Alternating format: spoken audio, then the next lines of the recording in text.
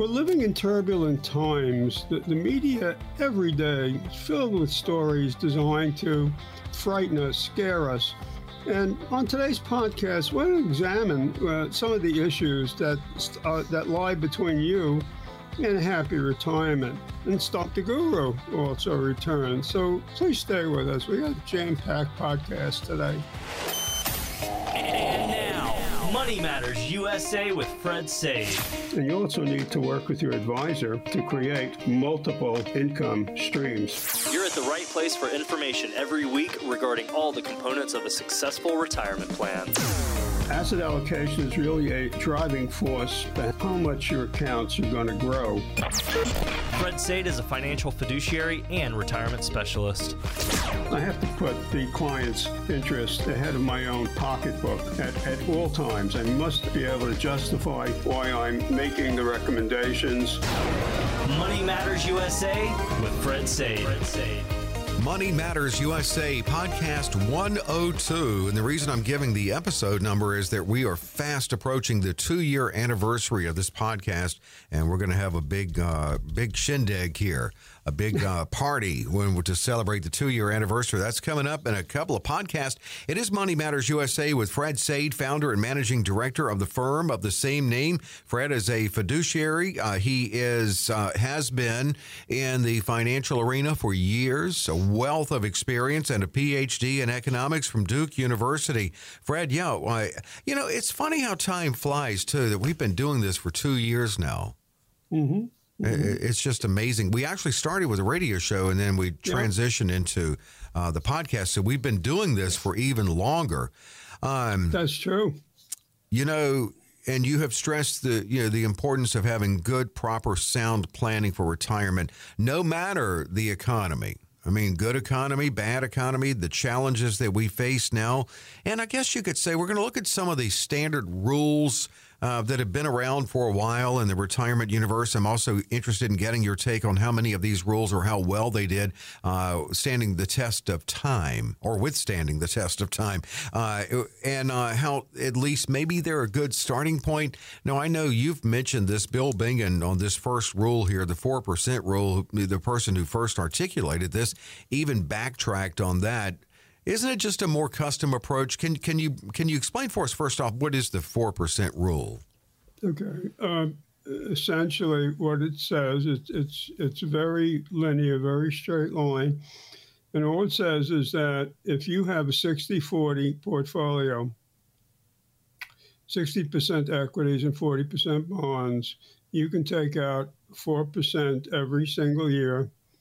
And then in addition to the 4%, you can take out an amount that will cover the growth of inflation. If, on the other hand, there's deflation, then you would just take out the 4%. Now, Bengen's rule does not care about the economy, the market's up, the market's down. You just do your thing. And it's a good place to start. No reason not to start with it. There are lots of studies about the 4% rule, and Morningstar has done a number of them. They had one where it was about 3.3%. Then now they're saying it's over 5%. Bengen himself says it's over 5%, plus inflation.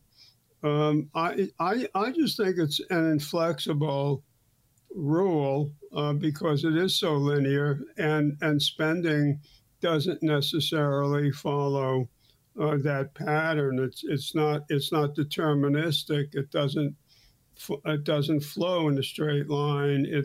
People have to adjust their spending based on based on the amount of money that they have and their lifestyle and what they want to accomplish and their own behavioral twists that they want to throw on it in terms of do they want to spend money now? Do they want to spend later? Are they not interested in traveling or whatever it is? And that's that's up to the individual. So I think it's a good place to start. It's a tried and true kind of thing. It's like you put up a fence post and say, this is the corner of my fence, and then you adjust from there. But I would not just rely on it because it does not properly reflect how people spend money. The other thing is, while it has a fairly high success rate in the United States if markets behave the way they're supposed to behave, that bonds offset volatility of stocks, which is not necessarily the case when stocks and bonds act pretty much the same way. Then the 4% rule is not going to help you. If bonds act like equities and equities act like equities, then everything is pretty much moving in the same direction, and that becomes challenging. So, I mean, that's about all I can, say about that. There are, well, the only other thing I would say about it, there are people who research this on a monthly basis, and they can give you the monthly adjustment on what this rule is. I mean, last month it could have been 5.1%, and another month it could be, 3.3%. So it's all over the map. This next rule, the rule of 72, I guess you can't say that's outdated. No. It is what it is. How does that work? Well, what it tells you is that at different interest rates, it'll tell you how many years it will take for money to double. And you can use it either way. In other words, if you want to get to a particular number, you can do the reverse. What do I need to earn in order to get to this number over what time period? And the other side of it is, if I have something at a particular rate of interest, divide that by 72, that'll tell me how many years it will take for money to double. So it's a useful rule of thumb. It's usually used more with it can be used with equities, but just from a reference point, because you don't know what the equity is going to do. But on fixed income or bonds or dividend paying, you can get some idea of how much money you would get over some particular time period. I think it's still useful as a metric, and it's a very simple pen and paper calculation or a very simple calculator type thing. You don't need a functions calculator to do it. There's it's useful, and there's no reason, not to the math works, right? It can't be outdated. Yeah. That's true. That's true. Math is reliable. That's very useful, because people will use math to try to confuse you, but certain basic things are valid. The other thing is that this is a calculation, that is not subject to assumption. I mean, you can use different calculators online, but they may have different assumptions, and you can use two calculators that are presumptively looking at the same thing and wind up with two different results. With the rule of 72, there's only one result you're going to wind up with, if unless you make a math mistake. Yeah. Well, that's true. Exactly. This next one isn't really a rule. It's just, I think, a mindset. For some reason, we're just, many people think, well, 65, that's retirement age. I mean, we know some of the reasons there. It is Medicare starting age. It used to be full retirement age for Social Security. Yeah, right. I think that's the big issue, that somehow retirement at 65 is hooked to Social Security. I'll retire today and go down to Social Security office next week and put my papers in, and and turn Social Security on. It's definitely irrelevant today. And anyway, 65 was a made-up number to start with. Right. And again, it's just a Social Security thing, which is the reason I think that they hooked Medicare on to 65, because retirement was 65, Social Security was 65, Medicare started at 65. I can't think of any other reason for doing that. And today RMDs are not at age 65 not any longer. So I 65 isn't as meaningful today as it was years ago. And there's another consideration that I think is worth talking about. I don't want to beat my chest here like a lot of people do, and trying to convince people to defer Social Security. There are a lot of really good, valid reasons for doing that. But no matter what you say, people are going to do what they want to do, even when they go through the Social Security planning process.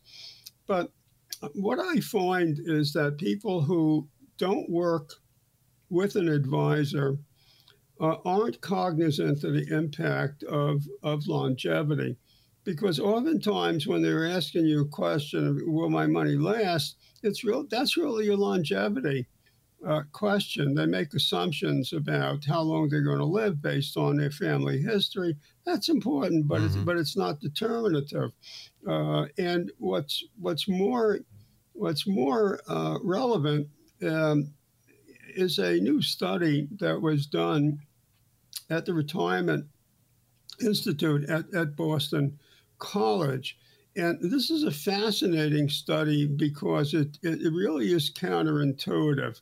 What people assume that if they live a certain number of years, let's say they're 65, let's take that as an example, they figure that they're in the sundown time portion of their life, that they've lived most of their life is behind them, and now they're in the final chapter, and they're going to live a few more years, like Mom and Pop did, and that's it. And what the study found is that the longer you live, the longer you'll live. Now that may not longer. Oh, right.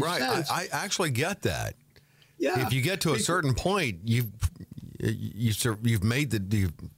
won the test of time. You've got some more time. That's exactly right. So if you think of it as a runway, you normally a runway, you run out of space and the airplane lifts off the ground. Yeah. In this case, the runway gets longer, and you get more time, and it gets longer, and it gets longer, and longevity has extended. So really, the question of will my money last is really a longevity question. Will it last on an extended longevity? That's the real issue. And I find that folks who are not advised have no idea about their longevity. It's not something that they really think about.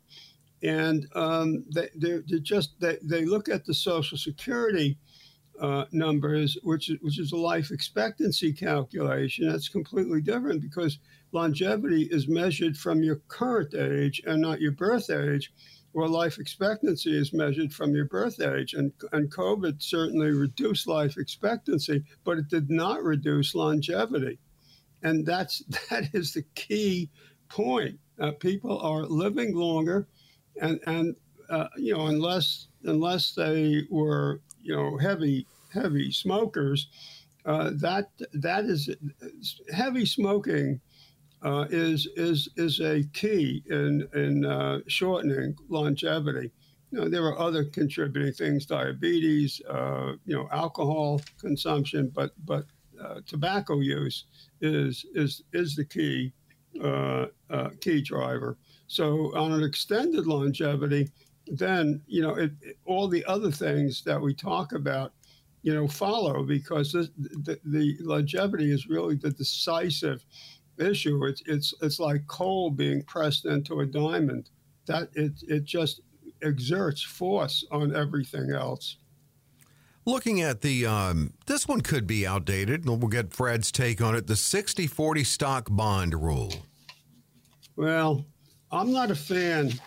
I am not a fan. I was just thinking where bonds are now, too, Yeah. The other thing is, there are alternative investments, that you can use and that people do use. So I think this is a rule of thumb that has outlived its usefulness, because there are other assets and other asset classes that you can use.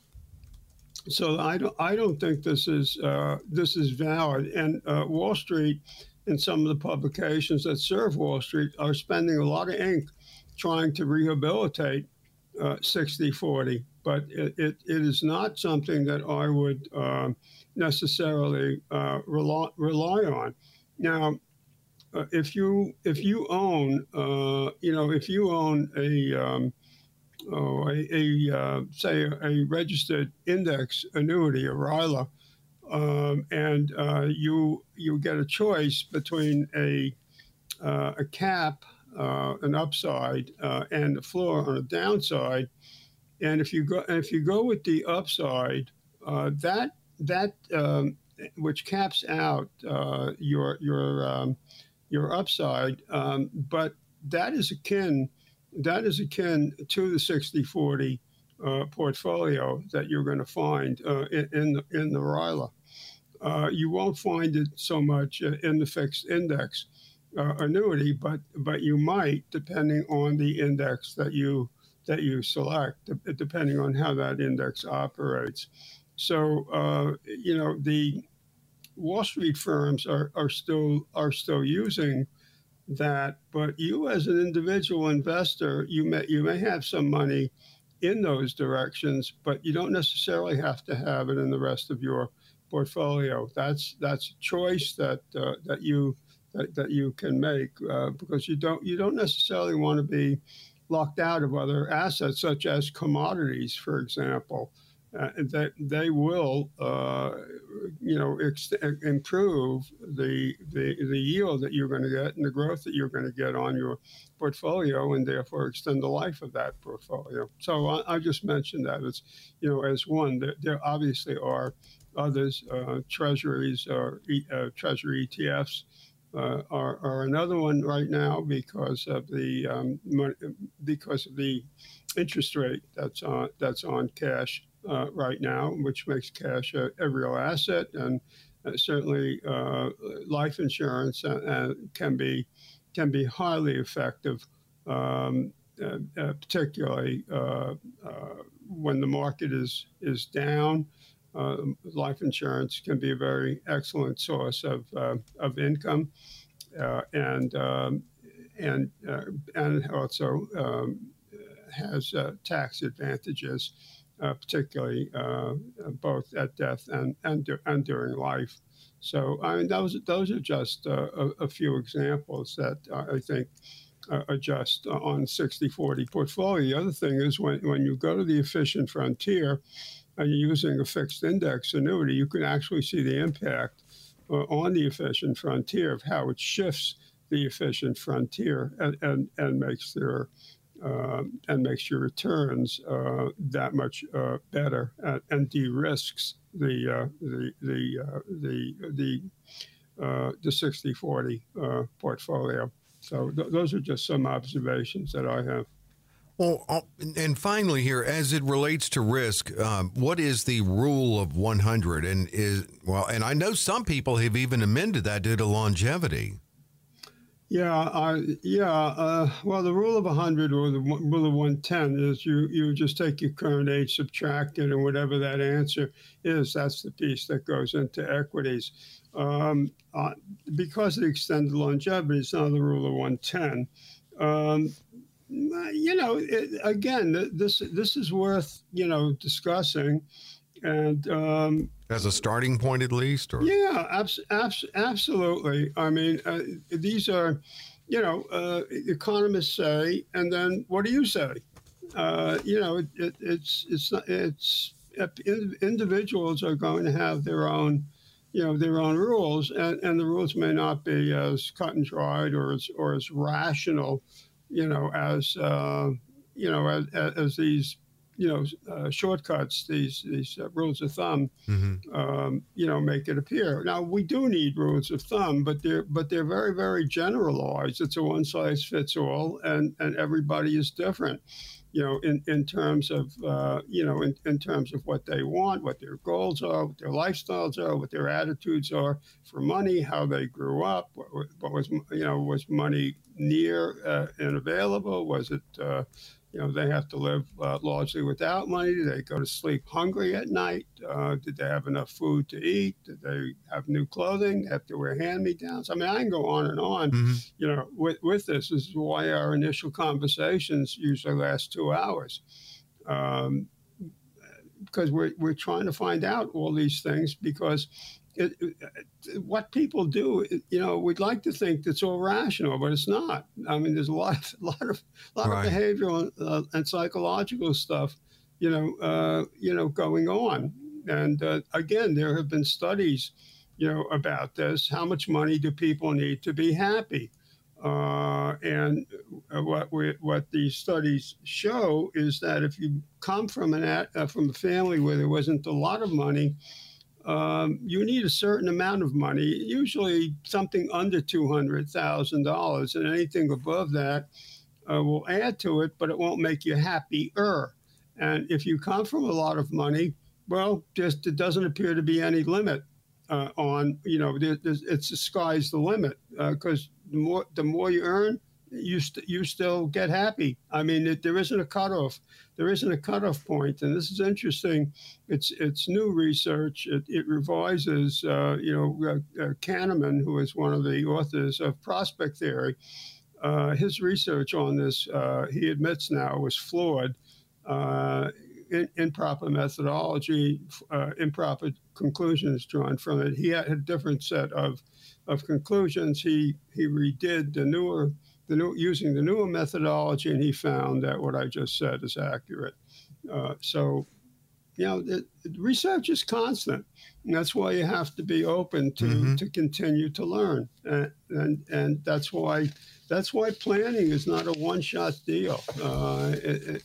It's ongoing. Life is ongoing. Things change. In the economy, legislative changes, in your life. And the fact that we are living longer, it's a different game now. It requires some revised strategies, and that's different for everyone, because Fred takes a custom approach. Talk about it, you can, and that's wherever you are listening to this podcast. With Fred, you can reach out with a call to 800-593-8188, 800-593-8188.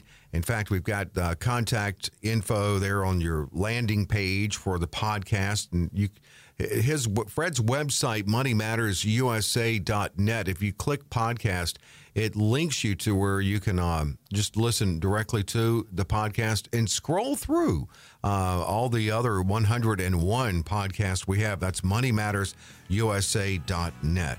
Well, Fred, it's back. We took a little break from it last week, but Stump the Guru time once again, and that is straight ahead.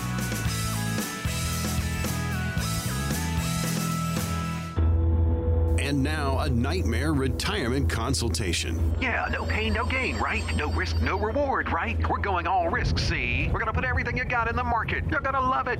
Don't walk, run from that office and go to your future retirement partner who has your best interest in mind with a retirement plan that includes growth, protection, and income so you can sleep well at night. Call Fred Sade at 800-593-8188. That's 800-593-8188. Money Matters USA. We're back with the podcast. Yes, you can reach out to Fred with that number just given, 800-593-8188, and also at the website, moneymattersusa.net. Fred invites you to click the red light on the dashboard or the red light program tab and learn about that. You can click podcast and hear all the other 101 podcasts we've done. And you can also there on the podcast tab, you'll see Stump the Guru. That is where you can submit your question to Fred to be answered on this podcast. And as Fred will admit, if he was somewhat stumped, even if he knew the answer, but it required some research to give a more detailed answer to you, he calls that a stump. And so he makes it worth your while. You get a prize out of that, a little gift from Fred. You absolutely do. Yeah. We've had a couple of those. We've had a couple of stumps. Yes, we have. And, in the last two, we sent them a card that they could use at one of the national movie chains. Nice. And enough on there to get popcorn, candy, soft drinks, what have you. Wow. Enjoy themselves. Hopefully stadium seating in the movie house they picked. And it's not cheap to go to a movie anymore. Didn't you just see the new Indiana Jones movie? Yeah. The going price here was $17.95 a ticket, and for seniors it was $13.95. Wow. They look at seniors, anybody who's over 50 years of age. Wow. Okay. That is not cheap. No, it's not. I mean, you haven't even gotten popcorn yet, or a drink. That's what I was going to say. Yeah. They give you a shopping bag. My wife ordered popcorn and a shopping bag. Really?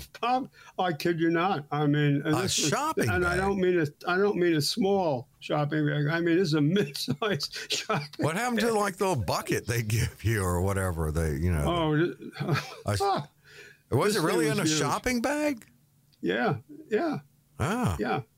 And then her drinks were in a separate bag because I couldn't get it into the shopping bag. Man, well, she couldn't finish. Oh my gosh! I'm not a popcorn fan, but even I said, "Well, there's so much. I guess I'll have."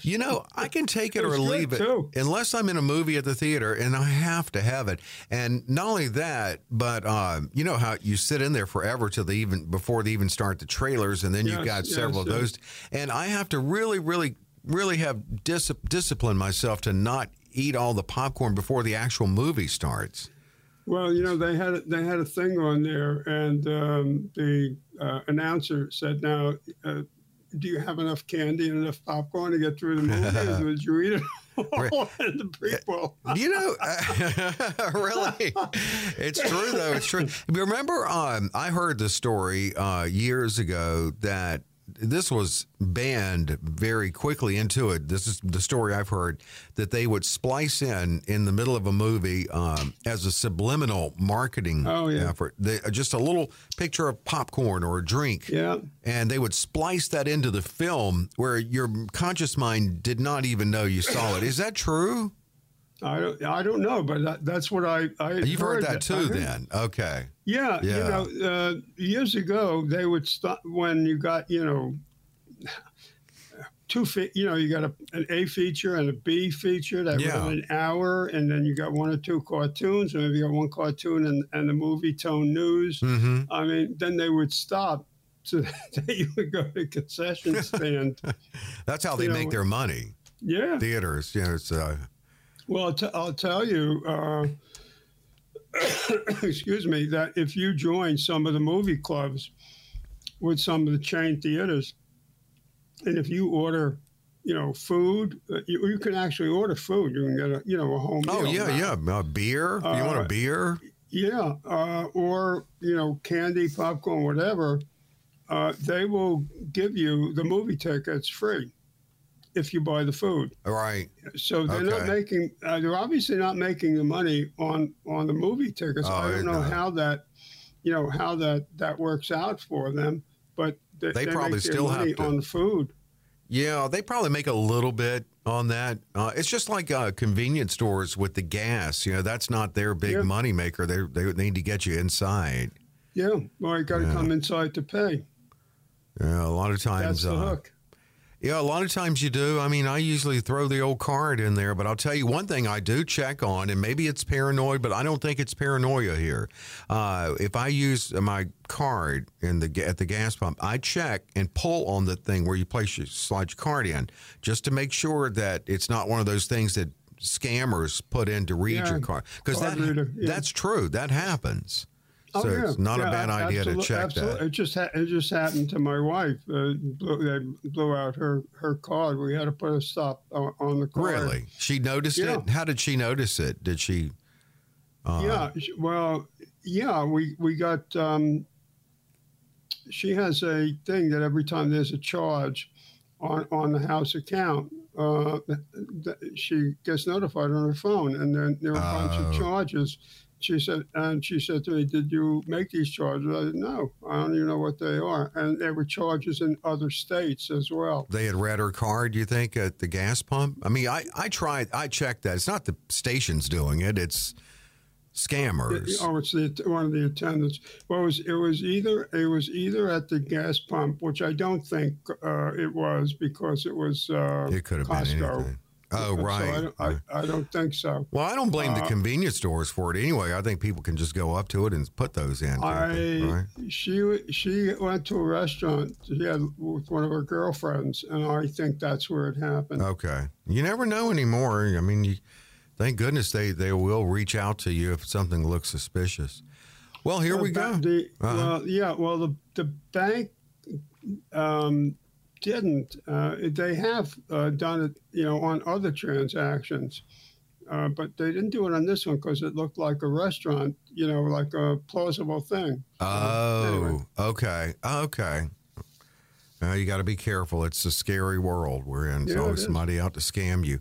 I heard a story just the other day, then I'll get to this question. And I wish I could pull it up because I heard it on the radio that young people, it's always been the elderly falling victim to scammers, but now a lot of young people are. I need to see if I can pull that up. But here's the question from Stump the Guru, and thank you to the podcast listeners submitting this. I'm 65 and my husband is 68. We both retired at the end of last year.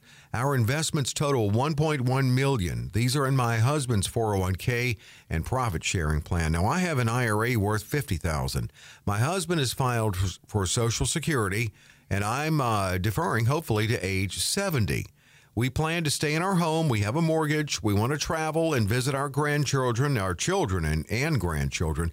What I want to know is, can we be independent and comfortable with what I just laid out for you? Okay, so my approach is to look at where we start, and the starting point is budget and cash flow.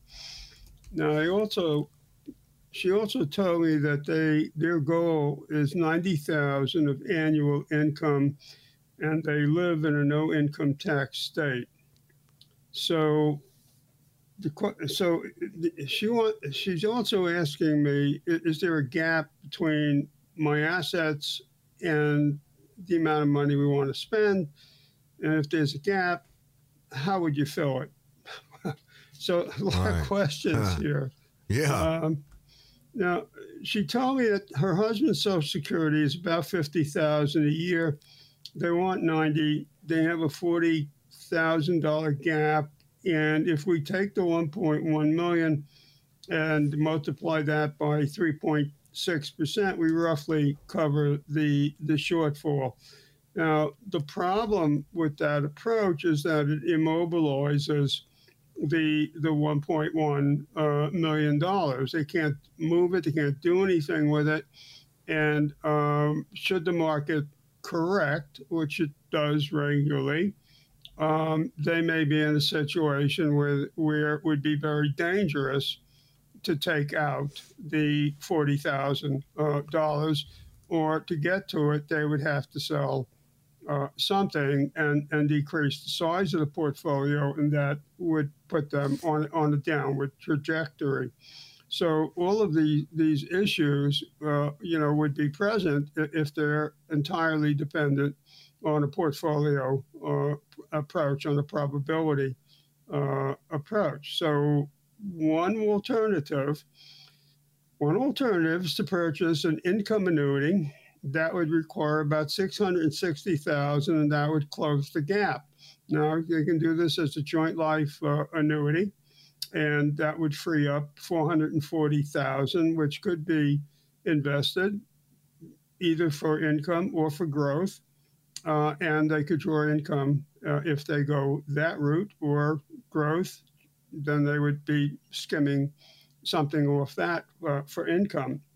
Now, another alternative would be to purchase an income annuity and ladder the balance of the portfolio so we can close future income gaps. A third alternative is to purchase income-producing assets.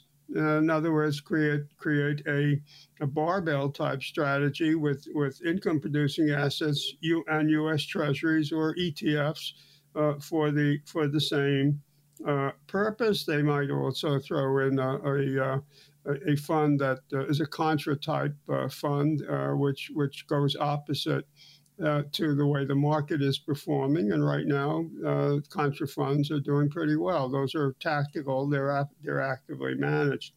And don't forget that the wife's Social Security is going to come online at some point, and that's going to add income in. So we come back to the original question, is the 1.1 million portfolio enough to retire on and to maintain independence and a comfortable lifestyle? It really comes down to three considerations. First of all, what's the annual spending goal? How much money do they really need or want? Two, what's their risk tolerance and risk capacity for each of them? And are they the same? Are they different? How does that need to be figured in, adjusted portfolio to reflect the risk tolerance and risk capacity of both of them? And they may not be the same for both. And third, how much of that 1.1 portfolio is taxable, tax-free, or tax-deferred? Right now, it's all tax-deferred, and that means that all their income is taxable as ordinary income, and part of the Social Security is going to be taxed. And since they are pre-RMD, they do have time for tax diversification to lower the tax cost and give them a larger legacy estate if they want to leave something to their kids and their grandkids. So, and they also have 3 years to really get moving before the Tax Cuts and Jobs Act expires at the end of 2025. So I would suggest a free initial virtual call using our red light on the dashboard process. And I think that would be beneficial to this couple. Definitely, and you can access that. Fred mentioned the Red Light on the Dashboard program. Click that tab again, Red Light Program, at moneymattersusa.net. That's moneymattersusa.net.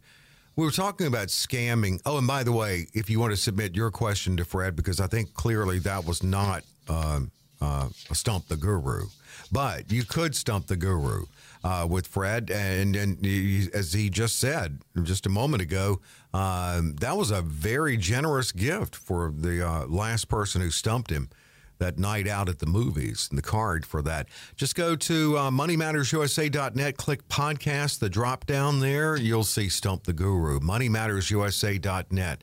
We were talking about scamming, and I had read that, and I told you I'd read that. Now, this is according to the Federal Trade Commission. More people in their 20s fell for some online ruse than people in their 70s. So, wow. Yeah, isn't that amazing? I mean, they're getting really, really good at it and just wait until AI continues to grow exponentially as it is and see where that goes. Well, Fred, not next podcast, but the one after that, we have the big 2-year anniversary.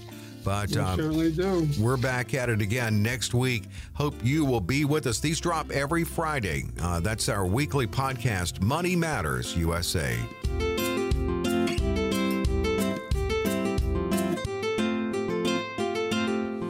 Investment advisory services offered through Money Matters USA LLC. Fred Sade and his guests provide general information, not individually targeted personalized advice, and are not liable for the usage of information discussed. Exposure to ideas and financial vehicles should not be considered investment advice or a recommendation to buy or sell in any of these financial vehicles. This information should also not be considered tax or legal advice. Individuals should consult with a professional specializing in the fields of tax, legal, accounting, or investments regarding the applicability of this information for their situation. Past performance is not a guarantee of future results. Investments will fluctuate, and when redeemed may be worth more or less than when originally invested. Any comments regarding safe and secure investments and guaranteed income streams refer only to fixed insurance products. They do not refer in any way to the securities or investment advisory products. Fixed insurance and annuity product guarantees are subject to the claims paying ability of the issuing company and are offered through Money Matters USA LLC. By contacting Money Matters USA, you may be provided information regarding the purchase of insurance products.